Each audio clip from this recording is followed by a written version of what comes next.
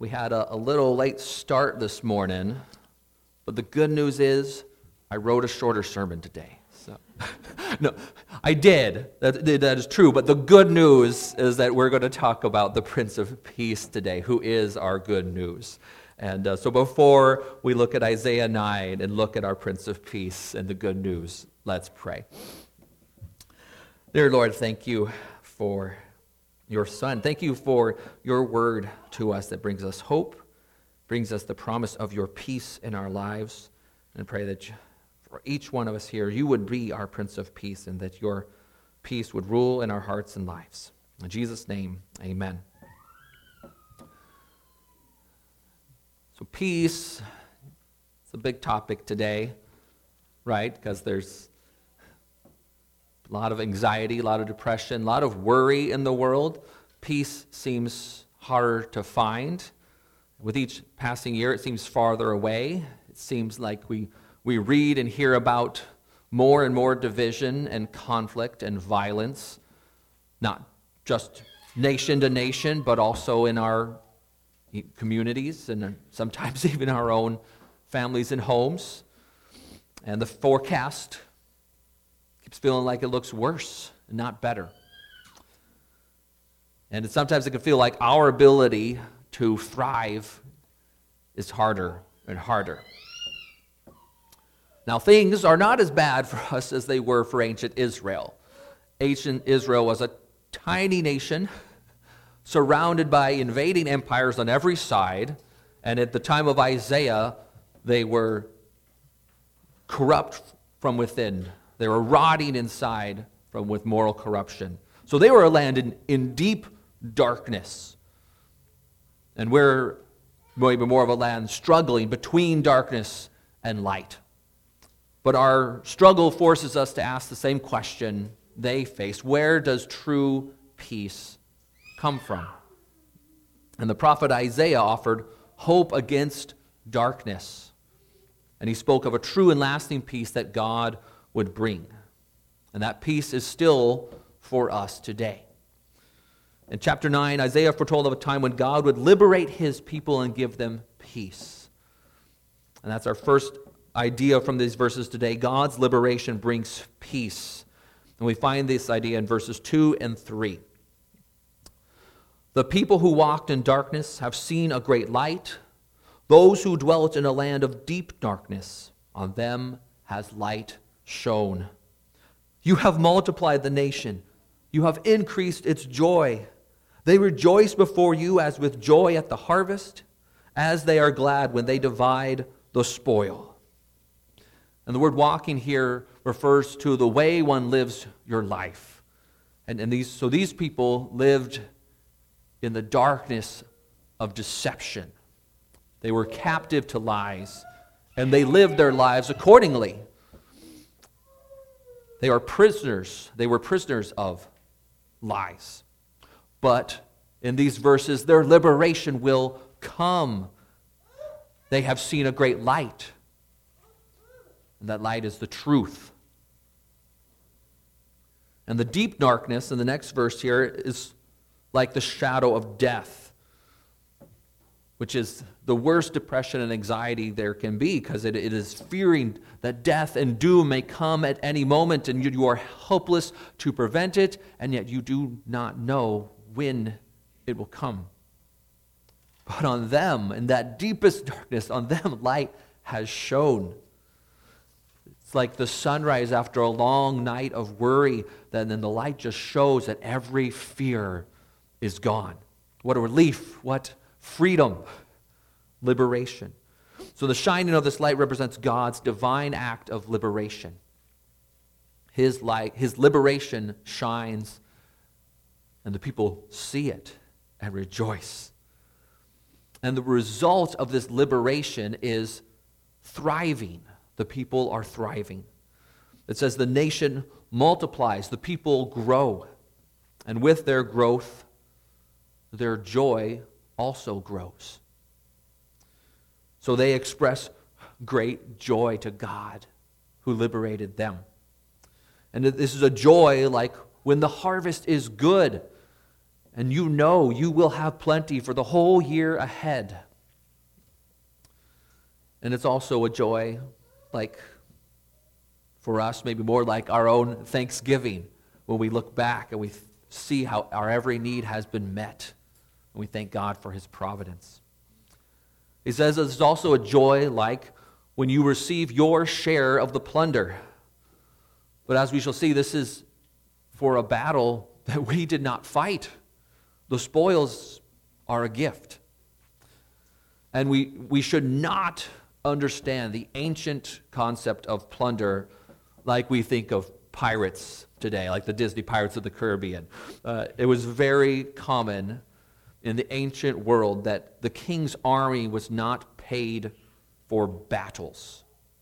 So they had their own livelihood, but for going to battle, going to war, their only pay would be the plunder won in victory. So the joy of the spoils for them, it's nothing like drunken pirates rejoicing in their treasure. Woohoo! I'm filthy rich. No, it is not that type of joy. It is the spoils then are the reward for risking everything for king and country. The spoils are for the foot soldier. They answer the basic question: was the fight worth it? The spoils, the plunder, they are the trophy for victory. So all these together paint a picture of thriving. We have truth and hope. There's growing, thriving, rejoicing. There's plentiful harvest. There is victory and reward. Peace is everything needed to be whole and complete. And that's the core root of the meaning of the word peace, or in Hebrew, shalom, which means wholeness, completeness. And we see this leads to peace and thriving because when you have truth, you have hope. When you have provision, there is growth. When there is enough, when there is victory, when there is reward for your struggles and labor, then there is joy. And then verses 4 and 5 tell us that God will defeat the enemies of peace. God will defeat the enemies of peace. Verse 4 and 5. For the yoke of his burden and the staff for his shoulder, the rod for his oppressor, you have broken as on the day of Midian. For every boot of the tramping warrior in battle tumult, and every garment rolled in blood will be burned as fuel for the fire. And these verses recall previous dark times in Israel's history. And then they recall the time when they were slaves in Egypt. They had no peace. They could not thrive because their burdens were so great. And because they were beaten and afflicted by the staff and the whip of the slave master. And they could not thrive because they were under the rod of the oppressor, which is the authority of the tyrant. The rod is that symbol of the authority of the tyrant. But on the day of God's liberation, the yoke of their burdens will be broken. The staff of beatings will be broken. And the rod of authority, the authority of tyrants, will be broken. God will defeat the enemies of peace. He will break their power.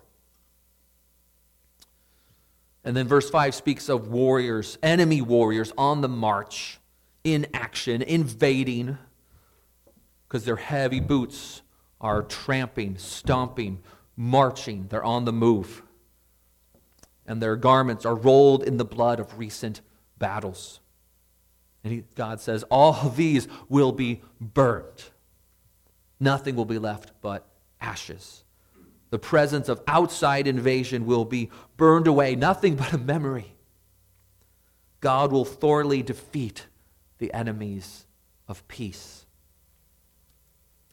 But he will accomplish this in a most unexpected way. He says, for to us a child is born. Verse 6. For to us a child is born, to us a son is given, and the government shall be upon his shoulder, and his name shall be called Wonderful Counselor, Mighty God, Everlasting Father, Prince of Peace. So Isaiah does not speak of a great battle won or any great deeds. He speaks of the birth of a child. He will come into the world, and everything else will follow. And the emphasis here is on who this person is. A child will be born, one of us. A son will be given. He does not come for himself. He is given for us.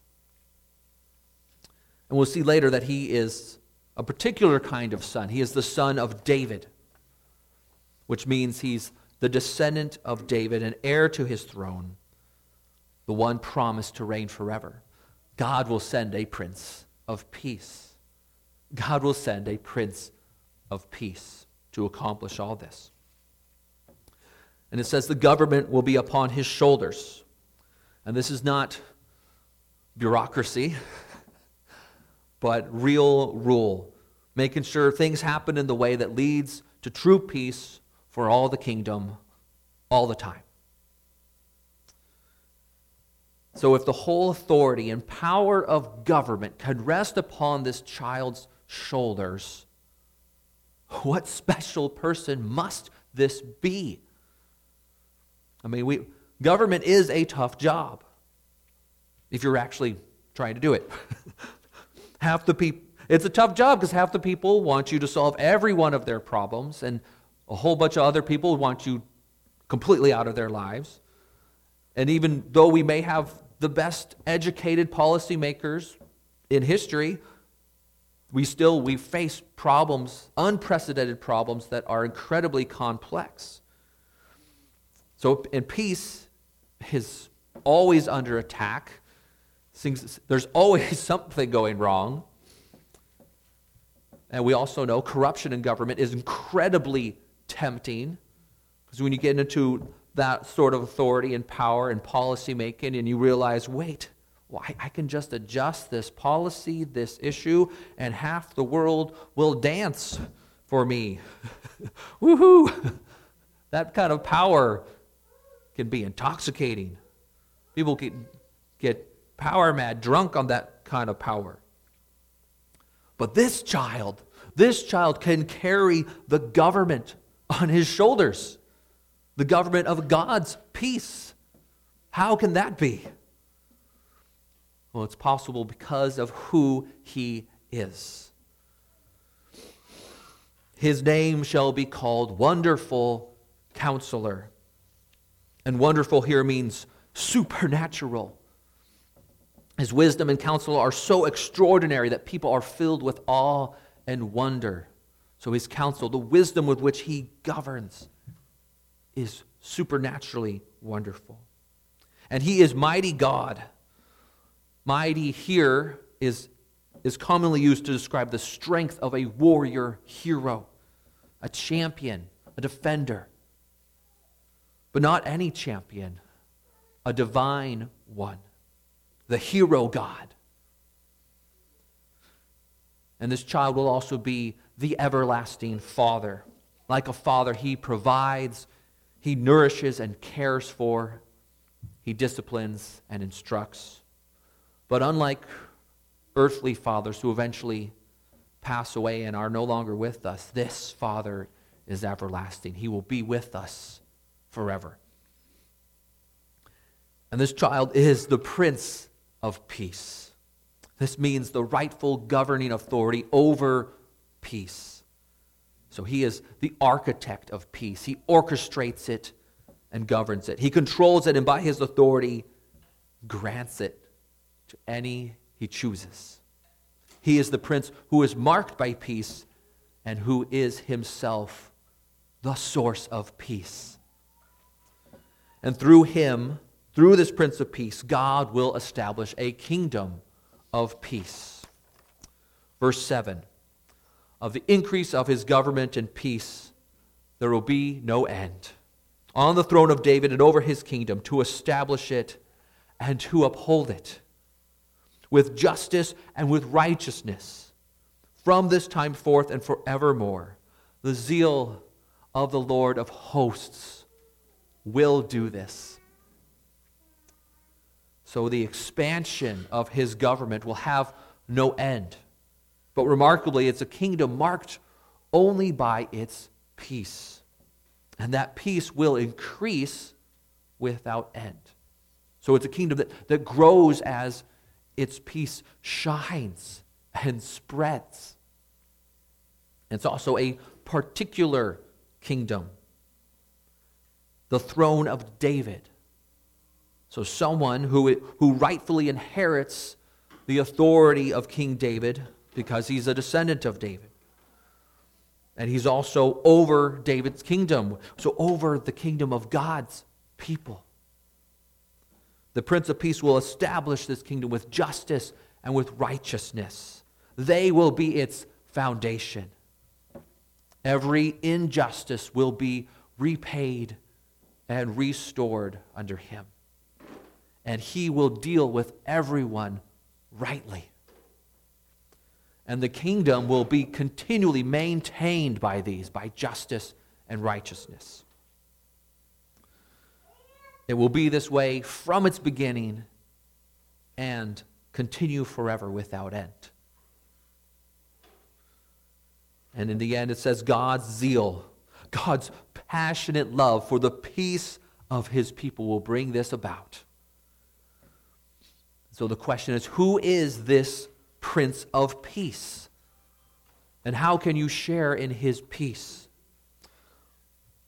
Well, as I'm sure many of you know, this Prince of Peace is Jesus Christ, the Son of God.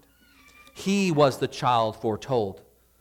And as we look at the Gospel of Luke, hey, you coming up to join me? Okay. Yeah, snuck up here. Wow. I snuck up here. Okay. Yeah, that'd be better. He probably won't sit in my arms for long. Little too mobile. So in Luke chapter 2, we read about the birth of Jesus Christ in the stable in Bethlehem. And then it says in verse 8, "And in the same region there were shepherds out in the field, keeping watch over their flock by night. And an angel of the Lord appeared to them, and the glory of the Lord shone around them, and they were filled with great fear.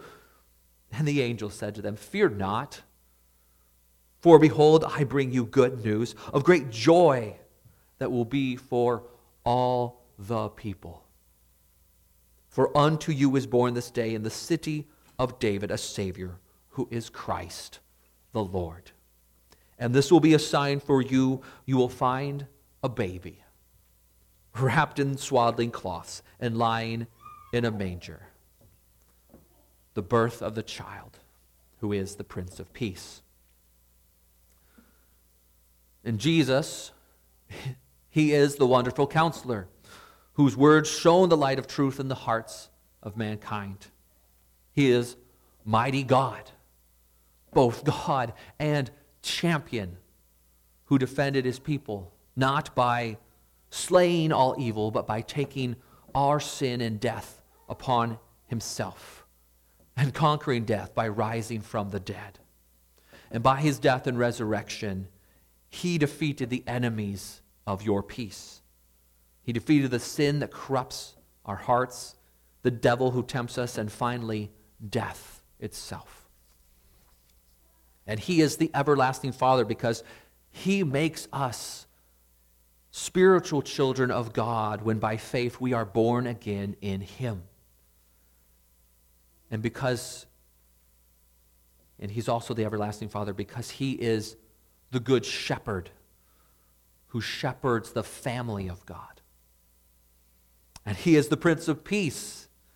He is the one who is whole and complete. He forgives our sins, and he ends our division with God the Father. He makes us whole and complete in himself. And his word of peace has more authority than any doubt or anxiety in your heart or mind. And you know his peace. You share in it when you put your faith in him. You put his faith in his word of peace over you, that your sins are forgiven and he is your Savior and Lord. When you trust the authority of his word of peace over the division and conflict that attacks your heart and mind. John, the Gospel of John, chapter 14, verse 27, Jesus speaking here says to you, "Peace I leave with you, my peace I give to you. Not as the world gives do I give to you. Let not your hearts be troubled, neither let them be afraid." And from the book of Colossians 3, verse 15, "And let the peace of Christ rule in your hearts, to which indeed you were called in one body, and be thankful." So when your heart is troubled by fear and doubt, let the Prince of Peace be your judge. He says he is your peace, and he has left his peace with you. We also know his peace when we let his kingdom reign over our lives. He is the Prince of Peace who shows us the way of peace. So if we are citizens of his kingdom, then we will work for his kingdom. We will live by his way of peace. We will be his disciples, and we will live as he taught us. This does not guarantee us a life without conflict, because we're still in this world surrounded by sin and unbelief and troubles. But when we live his way, we will have the best possible outcomes in this life. And we will live in harmony with the peace that he has given us. And Jesus gives this invitation to you in Matthew 11, verses 29 through 30. "Take my yoke upon you and learn from me, for I am gentle and lowly in heart, and you will find rest for your souls. For my yoke is easy and my burden is light." To take his yoke means Jesus is your master, and you accept the labors he gives you. But his labors are not a burden. As I showed earlier with the children's message, Jesus' burdens, being yoked with him is a joy, because when you are yoked alongside him, he does all the work, and you're just hanging on the other side of the yoke there, being carried by him. You're just along for the ride. You're there, you're part of the work of his kingdom. But when you realize his grace and gospel are the power for everything, then you realize you can't claim anything as your work. He did it. And by accepting his grace, you find rest for your burdens. So we share in his peace by accepting its authority over our hearts, and by sharing in his grace. But as I said, this does not mean we have a life without conflict. And I like to think more of like this, like you have been granted safe passage. If you are his, then the Prince of Peace has ordered that his peace go with you. His authority goes with you. He has ordered a secure escort to go with you wherever the journeys of life take you. So, will there be trials and adversity? Yes. Even conflict and battles of some sort. But his peace will accompany you. It will guard you until you reach your eternal peace in him. So I pray that the peace of Christ will truly reign in your hearts today and every day. Amen. Please pray with me. Lord, we thank you that you are our Prince of Peace, who has come to liberate us from the darkness and burdens and oppression and tyranny in our lives, to set us free so that we may be forgiven and that we may be made whole and complete within through you. And I pray that we would put our faith truly in your word to us, your promise of peace with you through the forgiveness of sins and through our spiritual rebirth into connection with you. And and that we are now children of God, and that your peace is in our hearts and over us. And I pray that even when on the days where we really feel our troubles and our anxiety and our fears, that we would let your word, let you be the judge over our hearts and lives. And we put our faith in your word of peace over us far more than any of our doubts and fears. Give us hope and peace today. In Jesus' name, amen.